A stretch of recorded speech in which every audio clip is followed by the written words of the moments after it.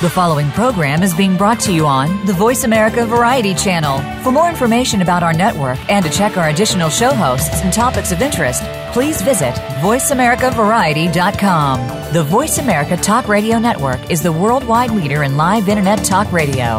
Visit voiceamerica.com. The views and ideas expressed on the following program are strictly those of the host or guests and do not necessarily reflect the views and ideas held by the Voice America Talk Radio Network, its staff, and management. The horses are at the gate. And they're off! Welcome to Winning Ponies. With a weekend coming up, this is the spot to be for news, handicapping, and spotlights featuring the winners behind horse racing today. Now, here's your host, John Englehart, racing's regular guy. And thanks so much for joining us for another edition of Winning Ponies. It was a rather busy week in racing, a tragic one on some fronts. But before we get to the good and the bad news, I want to tell you who our guests are going to be. Our first guest is a gentleman that has to carry on a legacy, and he's been doing a fantastic job of it. His name is John Phillips, and he is currently the head of Darby Dan Farm in Lexington, Kentucky. And John has been able to continue bringing quality horses into the state, which is no easy task when you think of the horses that have come out of Darby Dan. You've got classic horses like Shadowgay and Proud Clarion, who won the Kentucky Derby. Roberto won the English Derby. Little Current won the Preakness and the Belmont, and if he didn't have trouble in the Derby, would have been a Triple Crown winner. And let's not forget greats like the champion filly Tempest Queen. And they continue. He's still winning the QE2 down at Keeneland with horses steeped in Darby Dan blood. He also has some altruistic things that he's doing with his family. So he's quite an individual. Really looking forward to talking with John Phillips of Darby Dan Farm. And then a gentleman that you should be familiar with by now, the one, the only, Bob Railbird Roberts, longtime turf rider from the Cleveland area. Bob continues to do freelance writing, but he's no longer with the Cleveland Plain Dealer. And Bob also frequents the races quite often. So we're going to break down a couple of the graded stakes races from this week. Of course, there is a Derby points race, and that is the El Camino Real that has brought together a couple powerhouse stables, one headed by Doug O'Neill, and the other one is headed by none other than Jerry Hollendorfer. So we'll see how those two match up, and then we're going to go to the Royal Delta at Gulfstream Park and the Barbara Fritchie at Laurel Park. So we got that on tap, and that'll be Bob Railbird Roberts. And again, John Phillips will be our first guest. Hope you pulled down some easy win forms this week, because we've pretty much had winners, as always, from coast to coast. Good week at Tampa Bay Downs. Now, this one, you had to have your tickets spread out a little bit. But just 5 days ago at Tampa Bay, a 50-cent pick 5 brought home $49,000. And then at Tampa Bay, just 3 days ago, we had a $1 super key on the easy win forms that brought home $1,954. Let's not forget the Cajuns down there at Delta Downs. It was just 4 days ago we pulled out a 50-cent Super 5 that paid $2,233. So a really super week at Tampa Bay. You also had scores of 2,700 and 2,600. So pull down the easy win forms when you go to the races. As you can see, they've got some pretty good payoffs. Of course, some good races at Laurel. Santa Anita has the Grade 2 Buena Vista. And down at Gulfstream Park, a race we're going to cover, the Royal Delta. Let's not forget Oaklawn's open now, and Oaklawn has the Bayacoa, which is a Grade 3. So a lot of good racing coming up over the weekend. Well, on to, I guess we're going to kick the show off with some not-so-happy news. Lucky Pulpit, the sire of California Chrome, died of a heart attack. He was covering his first mare of the breeding season, and they say that he seemed like he was in the picture of the health all day. Everything was perfectly normal. The teaser did his job. He mounted the mare and then apparently died of a heart attack. Lucky Pulpit was 16 years old, so he still had a few good years of breeding to him, and I'm sure that they were lining up because he was still standing at a very reasonable fee for a horse that has sired a multiple champion in California Chrome, $7,500, and he does sit atop California's general sire list.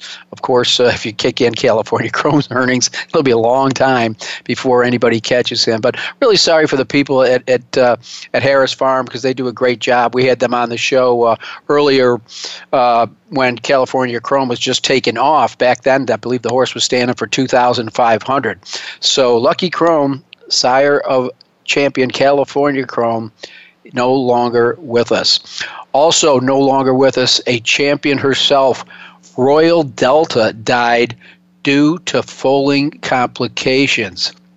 It looks like she was having a filly by Galileo at Coolmore Farm in Ireland, and the filly was saved, and she's reportedly doing well. But man, do you remember Royal Delta? She was something else. She broke her maiden by 12 first time out. As a 2-year-old, she was a daughter of Empire Maker. She went on to win the Eclipse Award at 3, 4, and 5, winning 12 of her 22 starts, including 6 Grade 1s. You may recall her first graded score in the Black-Eyed Susan Stakes, and she won the TVG Alabama. She did run second to Arve de Grasse in the Beldame, no disgrace right there, and then took down Older Girls in the Breeders' Cup Ladies Classic. She was quite the race mare.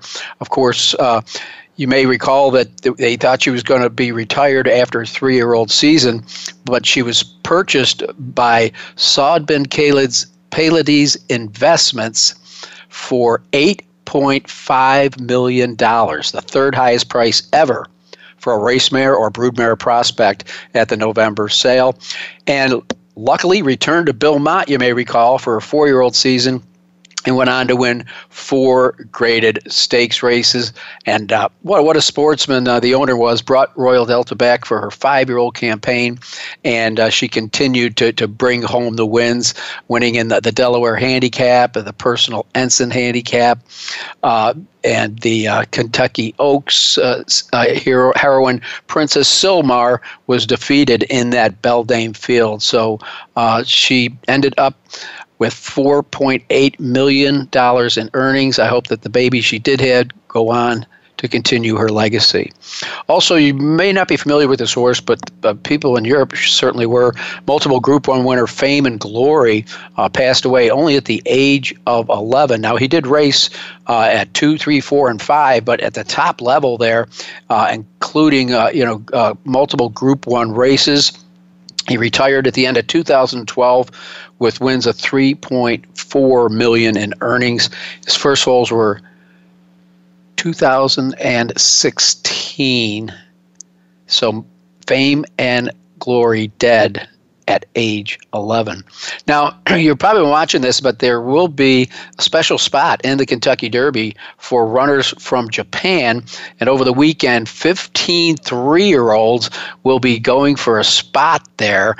They carry quite a hefty Derby point system. The top 4 finishers, 50, 20, 10, and 5. So I believe there are really only 2 points races in Japan, but there is one that's reserved, a stall that is, on the first Saturday in May at Churchill Downs.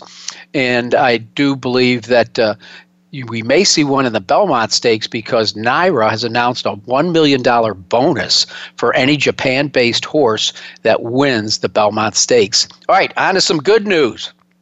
Gary Stevens has been cleared to return to riding in March. Many thought perhaps we had seen Gary in the saddle for the last time, but looks like he can resume his riding career in March after undergoing surgery for the replacement of his right hip just before Christmas.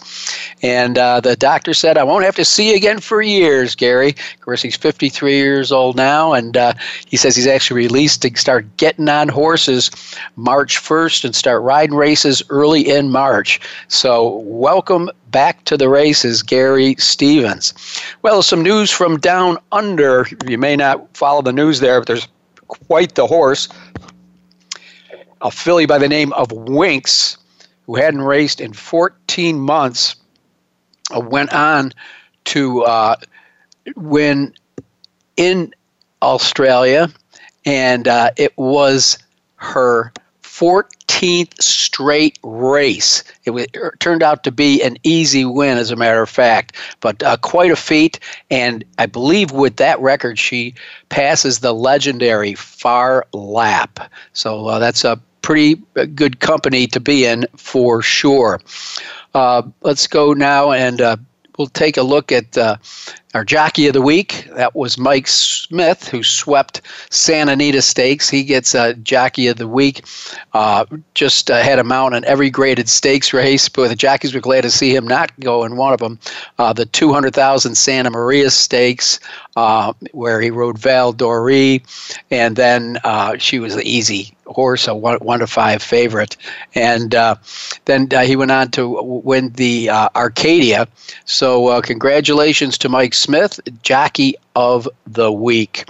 And let's see, quick breeding news. Unified is going to be standing at Lane's End upon his retirement. Of course, that Candy Ride line is so hot. They want to keep that in Kentucky. Let's not forget on our race results now. We'll review those.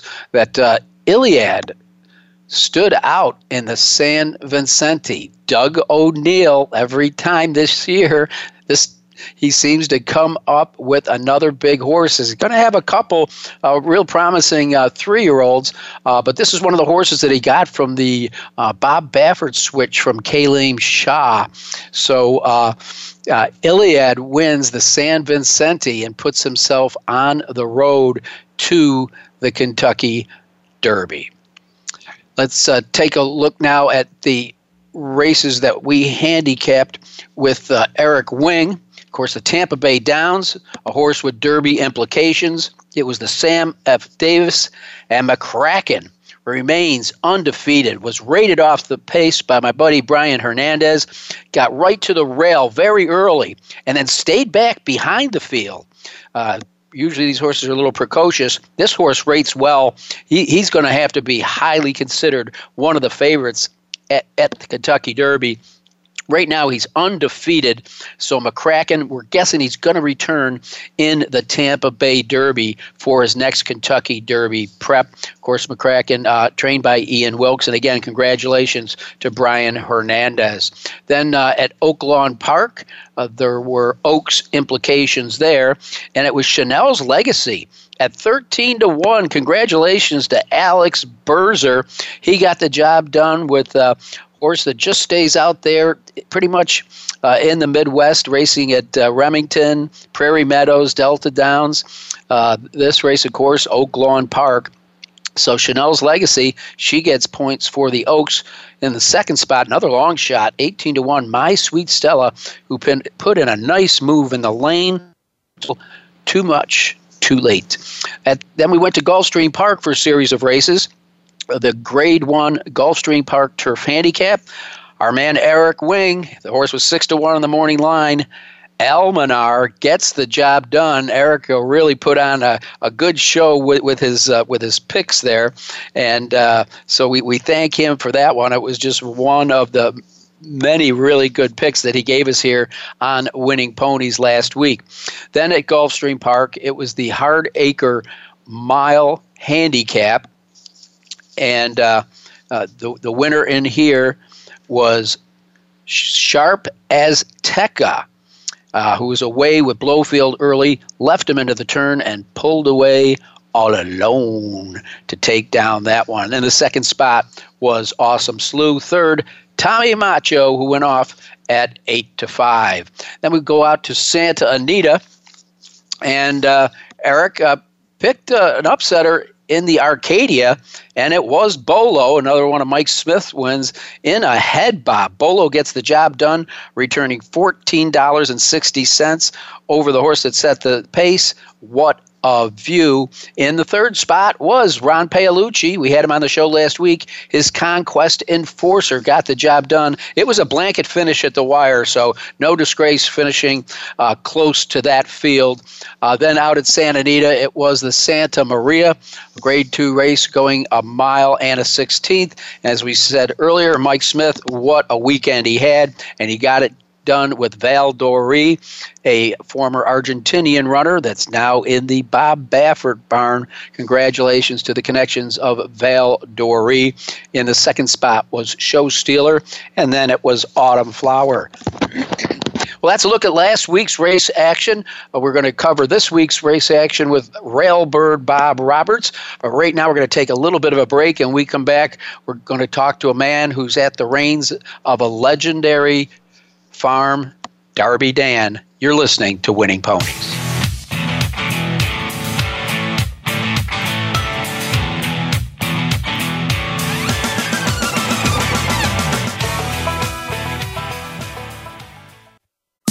Streaming live, the leader in Internet talk radio, VoiceAmerica.com. And they're off. What? Can't make it to the track? You can still get all the action with winningponies.com, the home of the easy win form, the most accurate predictions on thoroughbreds, quarters, and Arabian horses at most American and Canadian tracks. Whether it be the Triple Crown, Breeders' Cup, Travers, Haskell, or your daily races, don't worry, let winningponies.com make some money for you. If you think you've seen online TV before, let us surprise you. VoiceAmerica.tv is online now. The leader in live Internet talk radio has done it again. Multiple channels, a state-of-the-art viewing experience, live and on-demand programs streaming 24 hours a day. It's exactly what you want, when you want it. VoiceAmerica.tv. From health and wellness to business, sports, and everything in between. Discover our new world. Visit VoiceAmerica.tv now and experience the future of online television. VoiceAmerica.tv. Stimulating talk. It gets those synapses in the brain firing really fast. All the time. The #1 Internet talk station where your opinion counts. VoiceAmerica.com.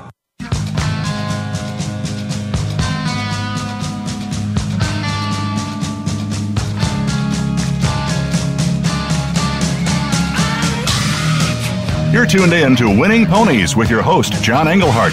Got a tip for us? Need a tip from us? If you want to talk with John or his guests, the phone lines are now open toll-free at 1-888-346-9144. That's 1-888-346-9144. Or you can send an email to show@winningponies.com.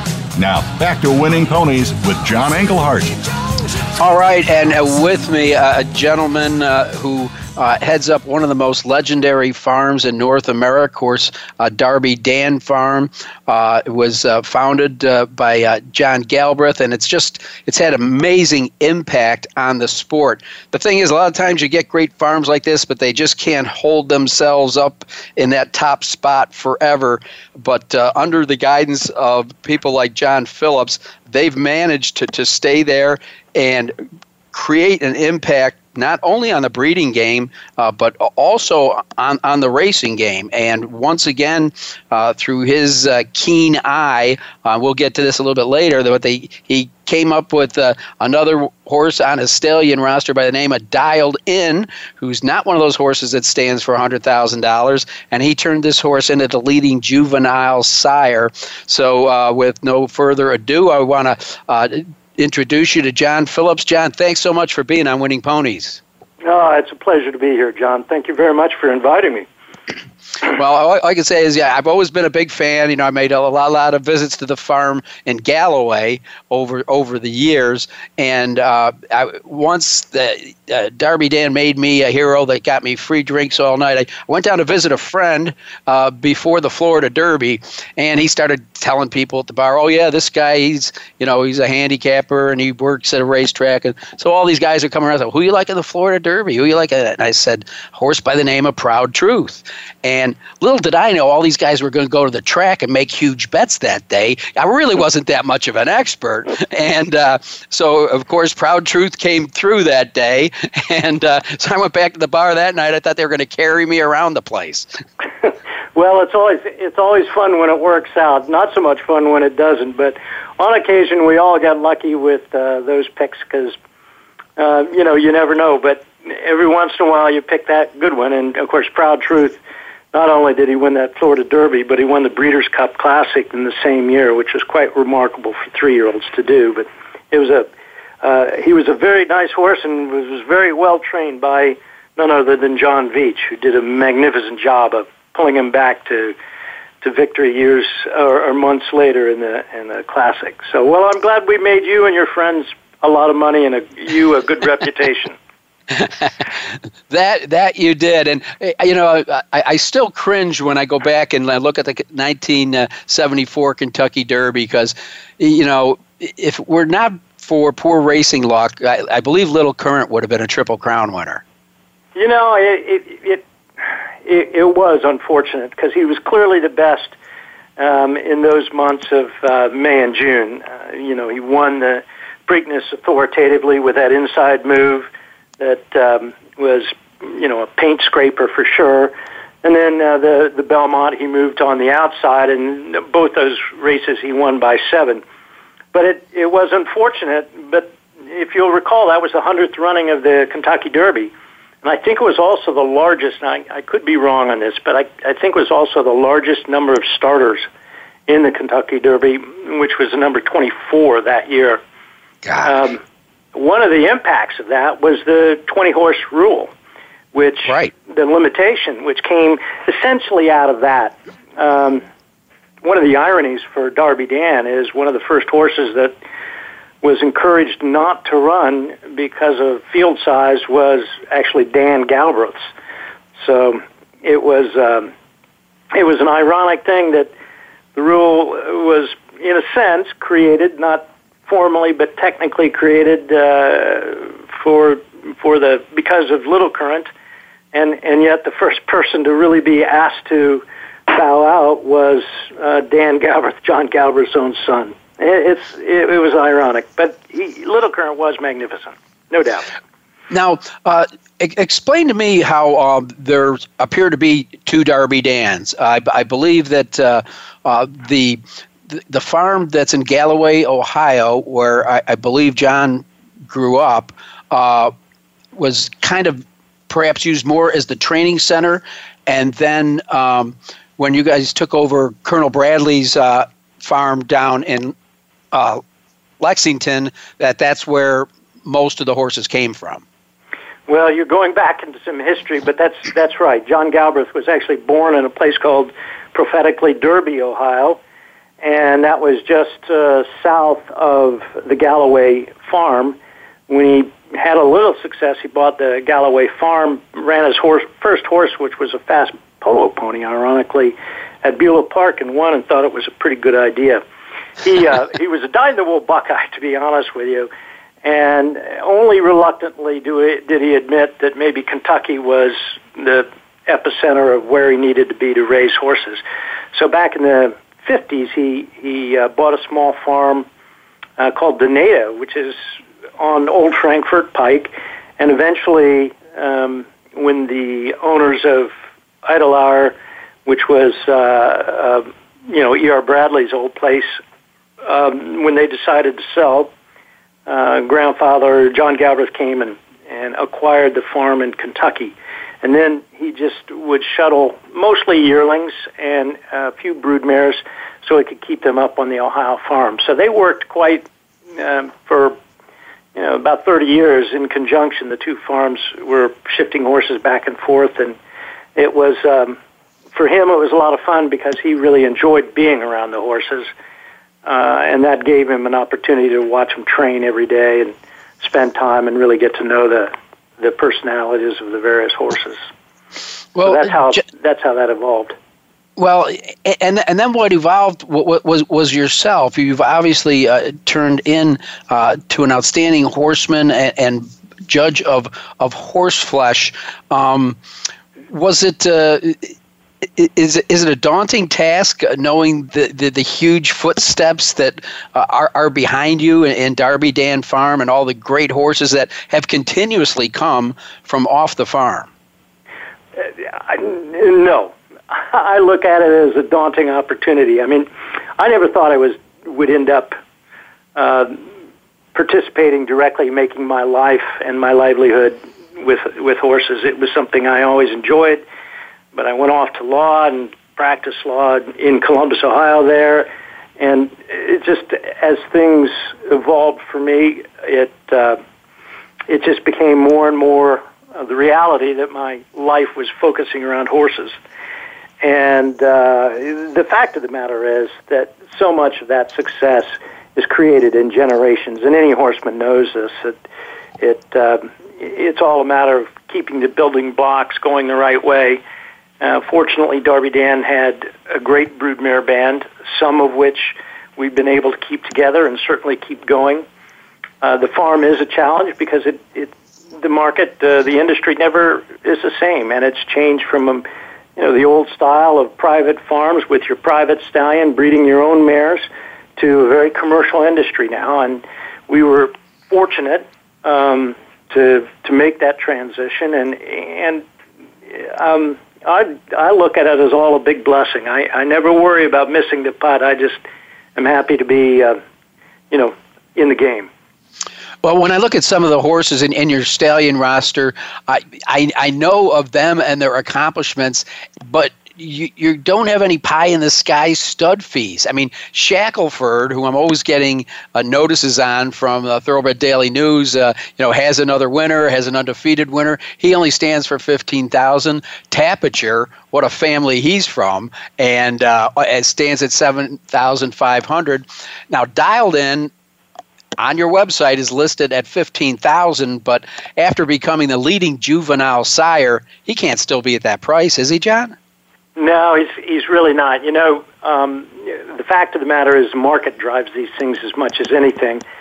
The last couple of seasons that have traded, unconnected with the farm, but have traded at $25,000. And I suspect if that trend continues with his prodigy. I mean, he's got several Derby contenders. He's got that one very good horse called Guinevere that won the Saratoga Special, and then the big race down in Delta Downs, the Million there. That horse is a legitimate horse, and it's bound to drive the prices, whether we want it to be driven or not. And of course, I'm loving it, but the reality is the marketplace is going to determine what the price is, much more so than what we are. Well, my question is, how did you develop a horse who stood for that fee? I mean, you had to do a great job of shopping mares and perhaps, mating your mares and, get him in the right hands or to the sales. How did that come about, John? Because it had to be a great feat. I just don't understand it. Well, first of all, the first and foremost thing, John, you have to remember is that it's primarily about the horse. I mean, a lot of great horses have been retired with the perfect credentials and failed. And a lot of horses with sort of average credentials or good credentials, but not maybe magnificent, have been incredibly good. You look at Warfront, for example, over at Claiborne, he never won a Grade 1. And if you looked at him as a sire prospect, he just wasn't really all that masculine, all that impressive, and yet he's ended up one of the world's great sires. So you never actually know for sure.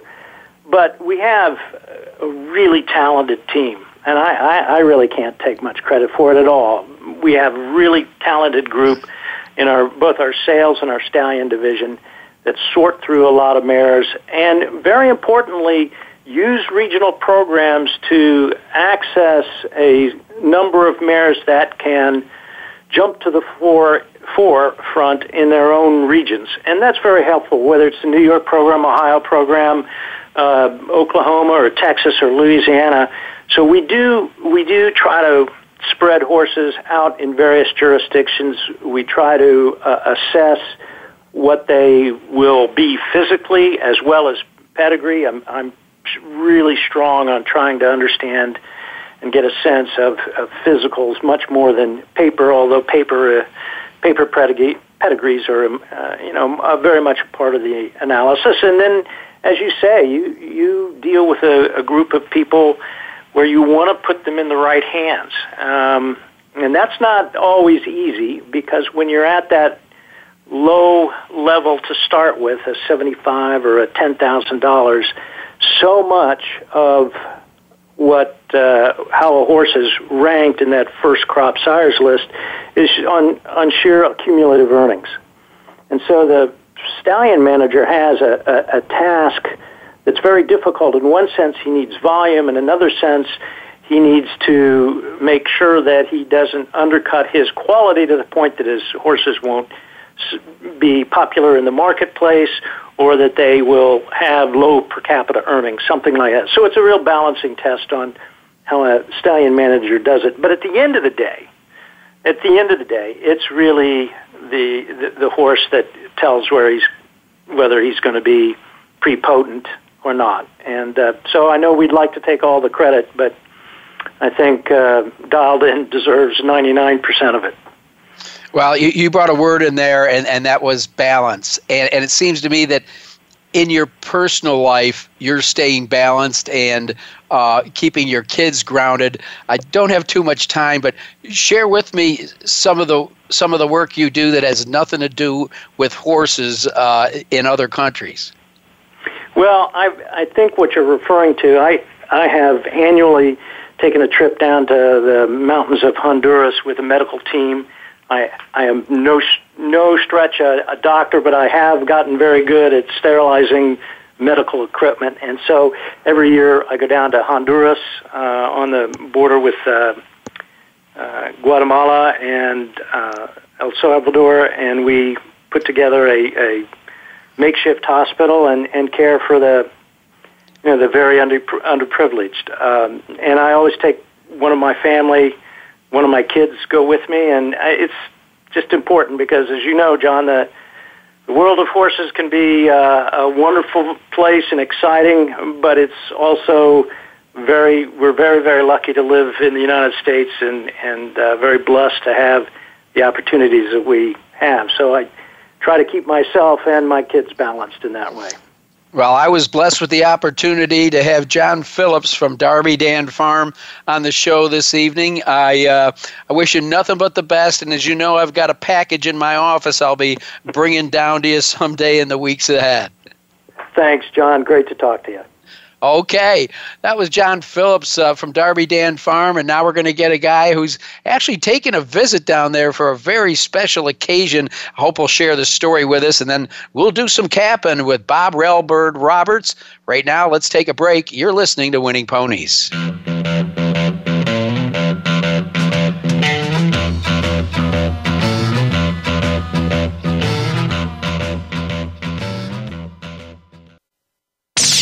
The Internet's #1 talk station. #1 talk station. VoiceAmerica.com. And they're off! What? Can't make it to the track?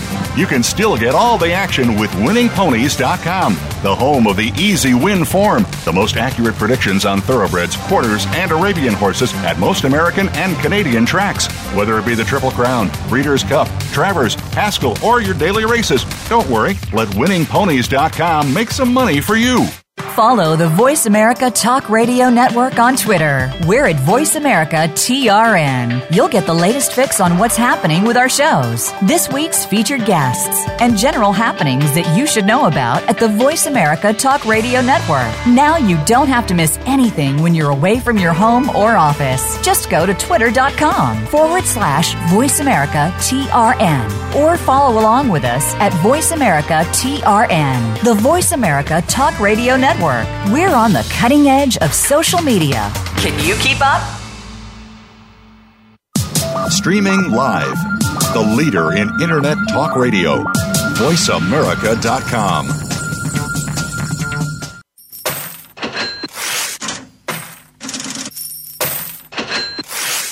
You're tuned in to Winning Ponies with your host, John Englehart. Got a tip for us? Need a tip from us? If you want to talk with John or his guests, the phone lines are now open toll-free at 1-888-346-9144. That's 1-888-346-9144. Or you can send an email to show@winningponies.com. Now, back to Winning Ponies with John Englehart. And with me now, a frequent guest on Winning Ponies, the one, the only longtime turf rider, Bob Railbird Roberts. Bob, how you doing, buddy? I'm hanging in there, John. You? Yeah, you know I am. I'm down to my fingernails right now at the bottom of the bridge, but I'm going to hold on. Hey, listen, we were talking earlier about your experience. Again, I was trying to explain to our listeners that there's really two Darby Dan farms. There's a Darby Dan farm just west of Columbus, Ohio, and then there's the Darby Dan farm in Lexington. I believe they have the babies down there, grow up chewing bluegrass, and then bring them up and break them in what I believe was a covered training center, but you got to go to a very unique opportunity at Darby Dan back in the day when things were really humming up there. Okay, why don't you share that with our listeners? Yeah, it may have been. I think every year they had an annual showcasing. I believe they were yearlings. I don't think they were weanlings. Yearlings about to turn 2.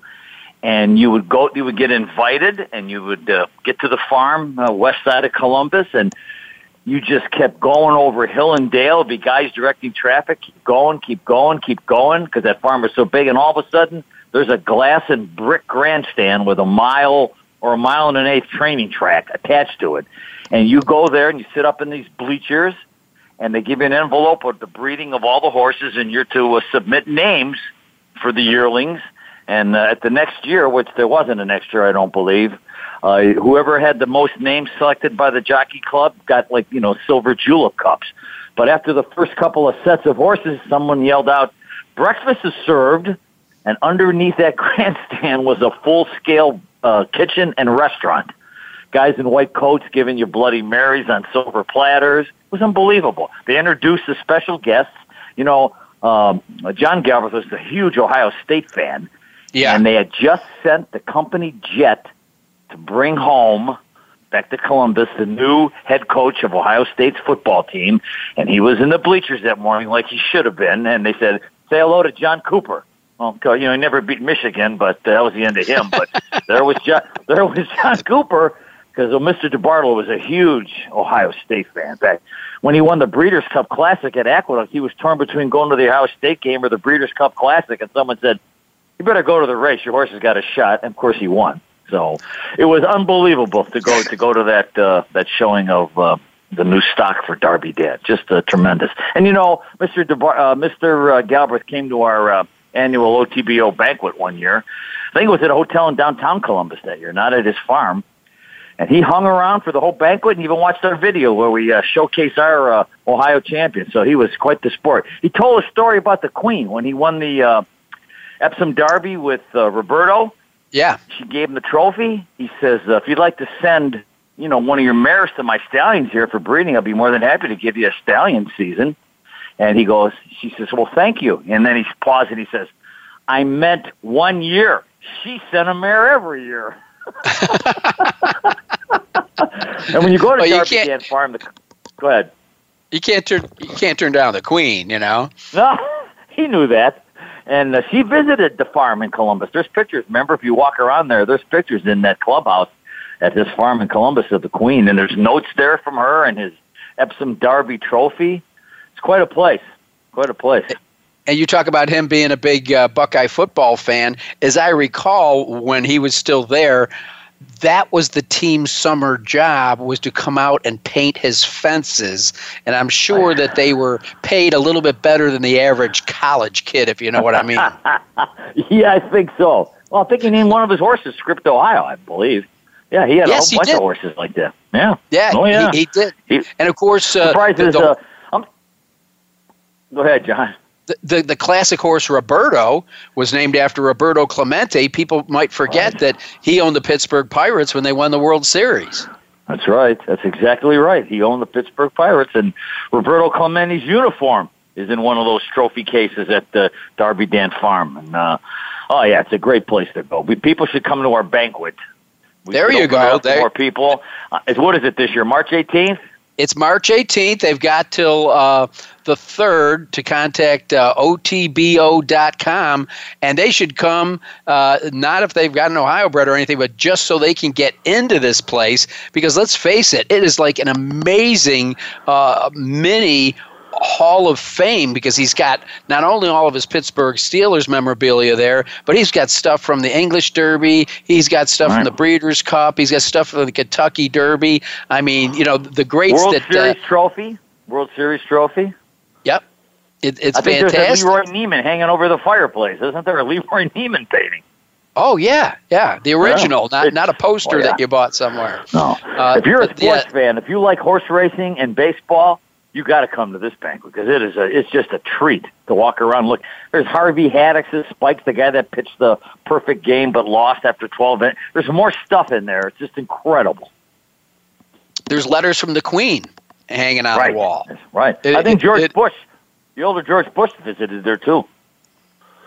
Well, Bob, listen, before I get ahead of myself, I want to take a look at, I know that you stay on top of this stuff, and that would be the races leading up to the Kentucky Derby. We're right now we're getting out of the 10-point series, and we're going to move up to higher points. But I'm just wondering who's kind of impressed you. I must say, horses. McCracken was really amazing last week in the Sam Davis, and that horse's running style is suited for a 1.25 miles. He's undefeated, but boy, he broke well. He went right down to the rail, saved all that ground for Brian Hernandez, and it was time to get him off the rail. He did it like he was a 5-year-old. A lot of the young 3-year-olds won't do what he did.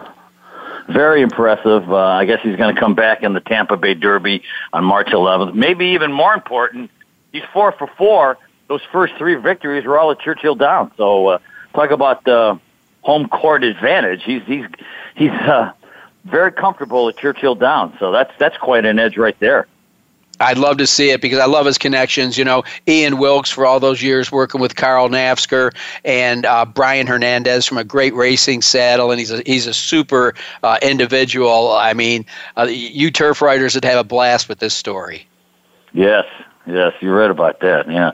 Well, he's number 1 on this week's NTRA top poll of the 3-year-old. So he's already moved into position. He's the one they got to knock off now until further notice. So he's top of the hill. The horse that was top of the hill was Classic Empire, but he had that hoof abscess and ran poorly in the Holy Bull. So I guess he's back in training. He went to the track this week, so they're hopeful that he can rebound and reclaim his position as the top 3-year-old in the country. So you can't throw him out yet. And the horse we haven't seen yet this year is Mastery, and that's a Bob Baffert horse. He won the cash call at the Los Alamitos last year. You can never discount Baffert, because he's always in position to do something good, isn't he? What about the Irish War Cry, John? You got a little line on him? He was the horse that won the Holy Bull for Graham Motion. I was extremely impressed with him. The way he, exploded in the lane was very, very impressive. So it looks like we've got another really talented group. There's another horse that's flying under the radar a little bit that's impressed me. His name's Gormley. I liked him as a 2-year-old, and he was a nice winner in the Sham. I think he's got upside to him, and right now I think he's 15-1 on the morning line. But like I said, he wouldn't surprise me to improve off the races that he's had. And let's face it, I know he's kind of crazy for Aqueduct right now, but hard to knock El Arib. Right. I guess they're thinking of going to the Florida Derby with him now. They might get out of New York and go south. That'd be good. We can measure him against, some of those other horses in Florida. That'd be a good thing. I've heard a little rumbling about the filly, the Hollendorfer filly, Unique Bella, that she's sixth on that 3-year-old NTRA top 10 poll. So who knows? I mean, right now she's in line to run in all the filly races, but if some of the boys stumble, you never know. And I don't know if you caught it. I don't know why they advance enter so much at fairgrounds, but they've already drawn the field for the Risen Star, which is a week from Saturday. Yeah, I just saw it online. And Motown, he's going in there. That'll be his debut for this year. He's a nice piece too. So I think right now it's really, really wide open. I mean, anything. There's a horse I bet. I not only like to handicap, I like to bet the horse who had a little bit of traffic trouble in the race at Florida, Guinevere, who ran against. He tried to go up the rail and got shut off and had to come around. So I wouldn't throw him out yet either. In fact, I want to bet him when he comes back. Maybe in the Florida Derby. So he's another one you got to keep an eye on. And he's another one that came off Darby Dan. I believe he's the son of juvenile champion Dialed In. So I think you're right. We'll be rooting for him from the Darby Dan angle. Well, so speaking of the Derby, I believe we've only got one Derby points race this week, Bob. And let's take a little trip out to Golden Gate Fields, the El Camino Real, I believe it's called, Derby, Grade 3. Going 1 1/8 miles, and that's Jerry Hollendorfer's backyard. He legs up a lot of horses there. He's got a big barn. He likes to train there. It's kind of one of the last surviving synthetic tracks, and he's got Sheer Flattery, who ran a solid race, was just edged for second in the Robert B. Lewis Grade 3 at Santa Anita, and he went up there. He's already had a trip around the track as far as training's concerned. And then Redham Racing's been kind of tinkering with all these square eddy foals, and look at the connections here. You got Redham Racing, Doug O'Neill, and Mario Gutierrez. I think you've heard of those connections before. Yeah. Can you say Nyquist or have another? And, people won't be knocking the California horses much anymore after California Chrome. No. Well, I handicap these races. I do a Road to the Derby, one of the tracks up here, and I handicapped that race earlier today. I'm going to try to go with the home field advantage horse, 6-1 shot, the 2 horse. More power to him. His whole career has been at Golden Gate over that artificial surface, and he's got 2 wins, a second and a third. And he just got beat a little bit in the Cal Derby last time on January 21st. I'm going to take a shot with him and try to beat Sheer Flattery, who's never been over the Golden Gate surface in a race, or Ann Arbor Eddie, who is coming up from Santa Anita. So I'm going to try to beat him with the 2. I don't know that. Do you know that trainer at all? Faith Taylor? I sure don't. No, she's 8 for 44. She's 18% trainer, so no bad bowl of soup there. So I'm going to take the 6-1. I guess they got Sheer Flattery is 7-5, and Ann Arbor Eddie is 2-1 in the morning one. But I'm gonna take a shot with the deuce. More power to him. Now I'm going to take the Triple Crown horses, but now I know who I'm going to put underneath in my trifecta. Thanks to you, Bob. So not even nominated to the Triple Crown. This horse, I just noticed it. He's not even nominated. But there's only 3: Ann Arbor Eddie, Sheer Flattery, and the outside horse Kona Dreams, who's going to throw blinkers on for the first time. Right. But you're right about Hollendorfer. He's awfully tough to beat. My God. Yeah, he is. The guy's awesome on every level. Well, I don't know if people know it. He's an Ohio bred, by the way. He's from the town that LeBron James lives in. He's from Bath, Ohio. went to high school in Akron, but he is a Northern Ohio boy, Mr. Hollendorfer. Very good. And another successful Buckeye. Well, probably of the three races we picked, Bob, I'd have to say that the Grade 2 Barbara Fritchie at 7 furlongs at Laurel looks to be the most competitive. I'll tell you what, the more I looked at this, I didn't realize how many horses with graded stakes experience are going to post in this $300,000 race. This is a nice race. This has been a good race for a long, long time. People point for this race, I guess. It's a good one. What do you like? Well, it's 7 furlongs, and that's kind of a niche distance. So I always try to find horses that have won at the distance. So that brings me a little bit into this By the Moon. Horse hasn't raced since December, but just missed by a half length at Laurel. So I know it's never been worse than second at Laurel. But you look at some of the horses it's been dancing with. It ran in the Ballerina Grade 1 at Saratoga and was only beaten a length in there with Javier Castellano. Ran in the Breeders' Cup Filly and Mare. Obviously a $1 million Grade 1 race. So, as you know, you're judged by the company you keep. And right. I don't know too much about this jockey, Carasvago, but that's his home turf at Laurel. So, he knows his way around. So that's one of the ones I like. The other thing is it's interesting to see some of the people in town. I mean, Karen McLaughlin brings in 2. You've got Linda Rice with a horse in here. She spent a little time at Laurel. She said 8 starters, 2 wins and 2 seconds. It's just interesting to see that they're kind of coming in from anywhere. And you got this recent horse that's jumped up with great consistent buyers with a lot of graded experience. The outside horse, Wonder Gal. Yeah. I'm going the other way. I'm going to the rail. I'm going for High Ridge Road, who, while she's never run 7 furlongs, she has run at Laurel 3 times in her career, and she's 3 for 3. And I like that. And the jock is good. That Caramanos kid is awfully good. And she got beat a nose in a Grade 3 at Aqueduct, so she's no. That's Linda Rice. So yeah, and that's awfully good for me. So, and the horse looks like it runs well off of layoffs. If you go to the lines where there've been layoffs. By the way, this horse had been trained by Chad Brown until last year, until January, and then Linda Rice took it over in April, and she's run it 5 times, 3 wins, and beaten the nose in a Grade 3. So she's definitely done a heck of a job with this mare. So I'm going to take a shot with High Ridge Road, the one. And I like your horse, By the Moon, underneath. Yeah, she certainly has found the key to that horse, as you pointed out, and without any equipment change or anything like that, obviously can win going long, and seems to be staying and rating with the pace. So 7 furlongs certainly not beyond. The thing I like about High Ridge Road, let's face it, horse for course, 3 starts at Laurel, has never lost. That's right. So let's hope we don't bring her down.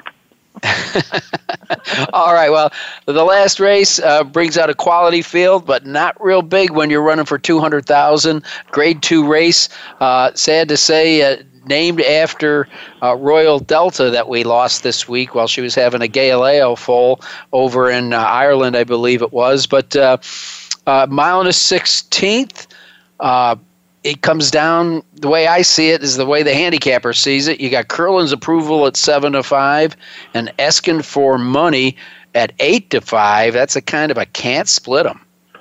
I know it. And I kept looking and looking. That track is really, and I bet Gulfstream Park every day.